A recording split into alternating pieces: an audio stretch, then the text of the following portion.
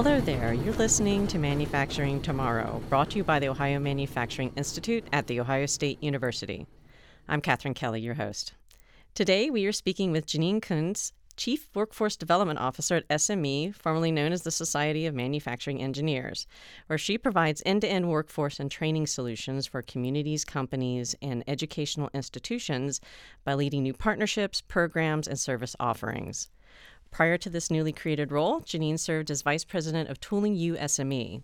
She's a recognized leader on manufacturing workforce education and training with regular contributions to Industry Week, Training Magazine, NPR Marketplace, and the Chicago Tribune. She serves on several industry advisory boards, as well as the executive committees of America Makes and the Advanced Robotics for Manufacturing, or ARM, Education and Workforce Advisory Committee. She is also a founding member of the Skilled Trades Coalition. Janine earned her bachelor's degree in business and marketing with a concentration in economics from Eastern Michigan University. Janine, welcome to the show and congratulations on your promotion. Thank you, Catherine. Good afternoon to you as well. With this new role, what have you set as goals to move that needle on manufacturing workforce development? Yeah, I have the privilege of doing this, Catherine, for the last 20 some years, and it gives me a good opportunity to see the importance of where educators, government, and industry, along with nonprofits like SME, come together. And really, in terms of my goal, it's really to do a better job of that intersection of all things where manufacturing and people and technology come together. And while we're really proud of the work we've been doing at SME in those various capacities when we partner with education or a community or a company, but the good news is, and certainly it's a trend that we've really seen lately, which is people are starting to come out of their walls, whether those are their education walls, whether those are their corporate walls, and where things come together. And that really brings a responsibility for us, we feel, to join in that effort and see where we can help kind of at that intersection, how we can help with things that we do in training, whether it's things we've seen as best practices in other communities. The one thing I would say is, as we know, all great things happen at the local community. And while SME is located in Michigan, we're a national and international organization, and we expect that greatness still to happen at the local level, but we really want to bring sometimes national either resources or perspectives in what to maybe avoid those pitfalls, as well as some of those best practices. So really kind of a coalescing of a lot of our work over the years, as well as the work we see by other partners or ecosystems to bring those to light so we can accelerate those as fast as possible. As you've said, SME and Tooling U has developed a legacy in educating the manufacturing workforce. How has this approach, with SME and with Tooling U evolved over the years in educating new and incumbent workers in manufacturing? Yeah, I would say what we've really kind of used as a little bit of a motto is just to always evolve, to always continuously improve. And we've never stopped, right? We're always trying to look at what new content, what topics, whether that's new smart manufacturing content, what new ways of delivering content, and also what is how people are evolving in terms of just their behavior. So it's just this idea of building on our legacy of continually looking at how the market is evolving as people, right? Because we all evolve on how we consume things and do things. But inside the manufacturing industry, we know there's some very distinct business things happening, things in this nation, whether that's supply chain, whether that's a lack of workers. And so it's really trying to look at and listen to those signals from the industry we aim to serve and how we can move things forward and evolve as an organization to serve those needs. I asked Bob Willig a similar question a few months ago and I'm going to ask the same of you. How is SME preparing workers for Industry 4.0 or smart manufacturing or the connected enterprise, whatever you want to name it? Sure. I would say, we start with awareness. Certainly as a nonprofit organization, which we're happily celebrating our 90th year. Yeah, I know. It's our Wow. 90th anniversary. It was just here a couple of weeks ago was the actual official day, but celebrating our 90th year as a nonprofit to advance manufacturing. And as you just stated, Industry 4.0 is certainly one of those elements that is of great need to help the industry advance. So where we start with that, Catherine, in terms of what's our role then in helping the industry is first with awareness. We still see that in our work that I mentioned earlier, whether that's inside of companies or whether that's inside of schools, certainly there are some organizations that are well on their path and adopting different components of smart manufacturing, but it's still not where it probably should be in terms of the maturity of the technology. And so we really start with awareness through things like our Smart Manufacturing magazine, our shows. We have a Smart Manufacturing Experience event in Pittsburgh coming up this June. So conference sessions, digital content. So Catherine, it's really making people aware of what's out there, what's the art of what's possible, bringing forward case studies to show how it's helped organizations, right, evolve new product development, new productivity. But then once they get aware, you got to kind of do something, right? So now you're aware and you're excited. So then what? We've partnered with SESME, which is the Smart Manufacturing Institute, through Manufacturing USA, and they are one of our partners, and they help also then, if you become aware of smart, then you need to kind of assess yourself maybe and start business planning, and they kind of partner with us on helping organizations look at that. And then also the area that I oversee as it relates to workforce is training. And so we've really launched quite a bit of content around various components that really get someone kind of that foundational level of knowledge in smart. What is it? How do you start going about thinking about it? And really helping organizations, no matter where they're at in that journey, just continue on. And if they're getting more to that stage that they've adopted elements, really then what we want them to do is come speak at our events, write articles in our magazine, or become mentors to other organizations and individuals. I know you've worked with a multitude of educational institutions at all different levels. What could higher education or even K through 12 do better to prepare graduates and existing workers for smart manufacturing? Well, I think one of the key things we always tell in our education partners is to reach out to industry and if you don't have an industry advisory panel. Get your local industry engaged. They'll help you understand what's happening.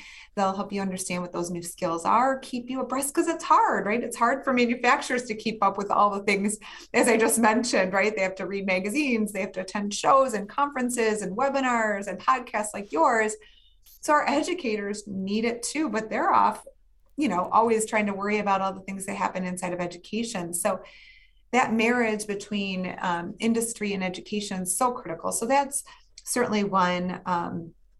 Increasing your applied learning opportunities, engaging some of that smart content inside of the classroom, then providing those experiential opportunities for both the instructors and the students. I think that's an important part, because the instructors themselves, it's not always the students that need that upskilling, if you will, or that education access, but it's our instructors too.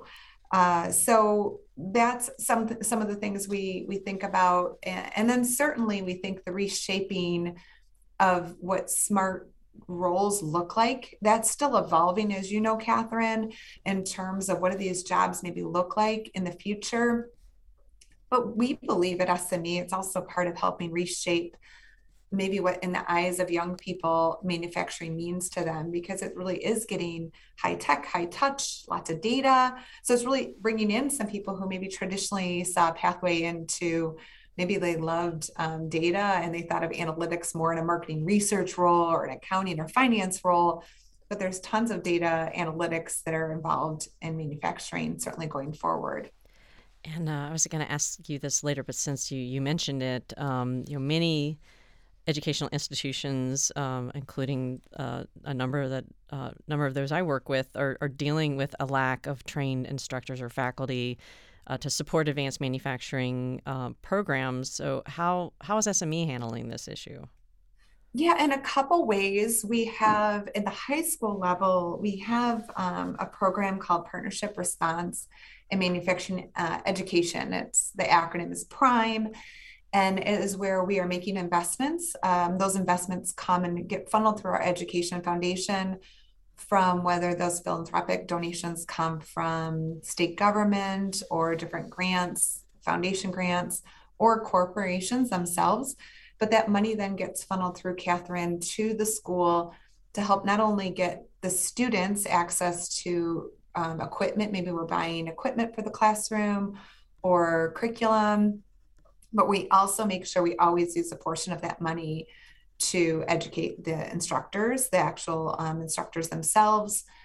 And we have a program actually in Ohio with through a remote XD grant where it was written additive, and it was where we're training and educating 500 instructors and students across the state in additive at a foundational level and getting them certified. So there's a variety of ways we kind of do it sometimes depending, but our program Prime is certainly a very concentrated program with intent. And then we also find many mechanisms and ways to partner with communities in creative ways to make sure we're training not only those students but the instructors, like you said. And the Prime is at the K through 12 level, correct? Correct. It's and Prime is specifically in high schools. Got it. In terms of, I know that I think all of the Manufacturing USA institutes have education and workforce development, committees, and I was involved in LIFT, for example, the Lightweight Innovations for Tomorrow.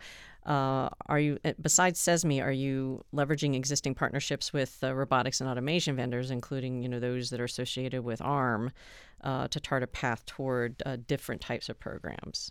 Yeah, so LIFT is a great one, and as you mentioned, they're all there. I think there's 16, I think, in total in Manufacturing USA. Some more aligned, I'll call it, to the constituents that we typically work with at SME and robotics. The ARM group, a great group out of Pittsburgh area as well. And so as it relates to robotics, we are partnering with ARM as well as on a particular on some training. And we actually have a program we're doing down in Florida with them, and to get sent to upskill some populations of underserved populations down in Florida. But we're also working with ARM and a group, Vex Robotics, if you're familiar with them, and Vex Robotics and First Robotics, and we're partnering with them along the lines of a new certification for robotics. It's at the very entry level certification program that's targeted at your early learners, so maybe your high school students or underrepresented populations that have no background coming into manufacturing, or maybe someone's switching from another career into manufacturing. So you're really looking at a population of people who have limited knowledge of robotics or manufacturing.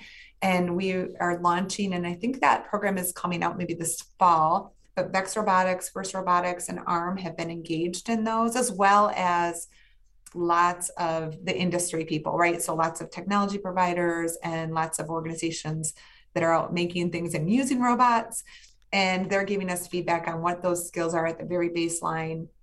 And once people come through that program, Catherine, then they're able to then pursue a more advanced certification or degree or something in robotics, and kind of have a good sense of where their pathways. It's like a learner's permit, kind of get them started. And it's a little bit of the trend we're seeing too, where sometimes, especially if someone's coming new into manufacturing, the one thing we have to be careful of is it can be intimidating. It's a pretty technology heavy emphasis on a lot of topics, a lot of technical topics. And if someone's just trying to get their feet wet, this is a good way to kind of take a stair step in and a little bit of an on and off ramp for an individual, in particular in this case, in the robotics question you asked. Janine, that's a great way to equate it to a learner's permit. That's great. And I believe you've launched your first series of virtual reality labs too, correct? And can you share some of the details of that program? Yeah, it's really fun. We're in the middle of, so we've had this process, I would guess it's probably now been a year and a half or so. We've been in development and we've had obviously these moments, these plan, do, check, adjust with the market, right? We come out with a little bit of a beta version, get some feedback from our corporate partners or education partners, and then we go back to the drawing board and make some new enhancements and advancements to the program. And so now we're ready for our prime time. So we're now out working with some industry folks and some of those education, and it's been great. So the feedback is fantastic, and it's really under the spirit of what we call learn, practice, and perform. So our virtual reality sits in this practice environment. So we've been doing what I'll consider a pretty good job over the years on our learn. So people might take our e-learning classes, they might attend, they might have, watched some training videos, but it's that knowledge-based learning environment that people were left from jumping from that maybe to the doing, right? They're out on the floor, they're maybe actually out, doing something inside their company or in the school, in the classroom. And this practice environment gives, if someone doesn't have that ability to practice before they go perform, we give them this opportunity in a virtual environment, a very immersive 6 degrees of freedom way to put on their glasses and be immersed into the world where they've now learned something and they can go apply it.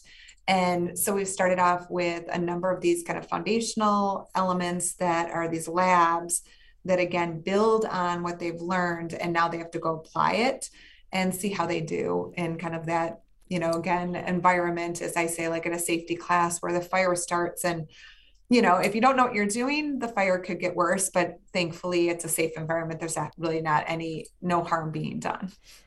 And I think that is mimicking what's happening in manufacturing anyway, with the connection with the virtual and the tactile environments. Right. And we're really excited. We've gotten just tremendous feedback about the applications and how people are able to really see this. We were inside of one of our corporate partners here in Detroit, and it was really kind of neat to see that they had actually their computer lab where they were taking some of our online classes, and they had a lab where they used different language, but it was the same concept of learn, practice, perform, where they had someone, taking some e-learning. They had their own virtual reality and some of what they were already doing inside this company. And so we're able to supplement a little bit of that. And then where they went and performed it, right? Still performed it in the on-the-job training way before they actually had their full driver's license, if we're using that analogy. But so the feedback from the market is for some of those bigger companies, they maybe have started down that road. But the reality, Catherine, is just like we talked about in Industry 4.0, there's still not enough technology being deployed in the learning process as well as in the manufacturing process that already sits in front of us. This is technology that exists, right? This isn't, we're not breaking ground here at SME by using it. It's just that unfortunately, it's probably a little bit newer to learning than it could be, right? It could have, could be further along. That is true. And then you mentioned some of the programming before. I thought getting a little bit more in depth in what are some of the approaches that SMEs working on where educators can support women and underrepresented minorities more in pursuing careers in manufacturing. So what are you doing to positively influence those outcomes?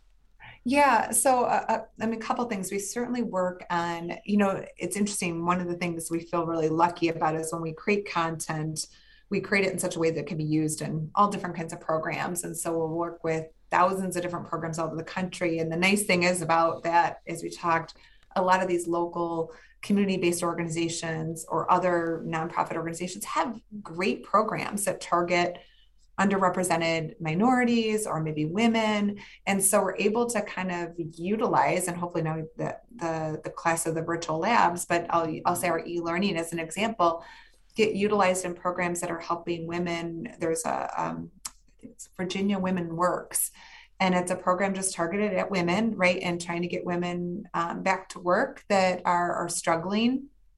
And they're utilizing our classes as part of an apprenticeship program. So in that case, right, you can see where we're able to get engaged, but that organization's the one who has the really cool program, but yet we're able to make them streamline and offer those women a flexible, scalable way of engaging in the content to get them their apprenticeship as quickly as possible. Other things that we're doing, that's just call it one program. Other examples are partnering with women in manufacturing, right, out of Ohio, out of the good state of Ohio. And if anyone knows, if you've never talked to Allison Grillis there, she's amazing. And so good partner organization to Esme, where we try to support other organizations that do a really good thing targeted. Esme doesn't need to replicate that. We need to help support it. And that was similar to, why we partner with like an ARM or a SESME and smart manufacturing. And partnerships are a really big deal to us because we believe in the concept of accelerating things will happen when you can just kind of align and point to things versus recreating them.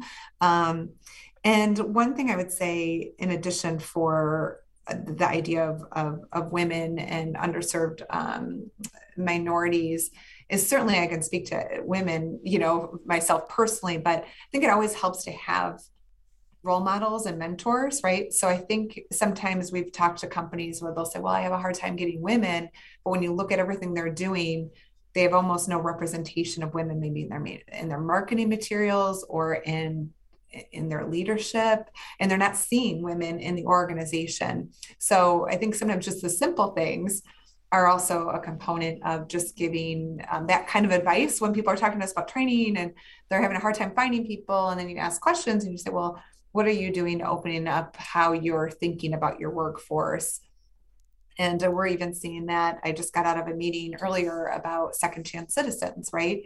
And recognizing that there's lots of different populations of individuals that certainly deserve second chances or first chance of ever working inside of manufacturing. There is definitely a lot of work to be done. I'm so glad you're in this role, Janine. Thank you so much for coming on the show. Thanks for having me, Catherine, and keep up the great work you guys are doing. Thank you.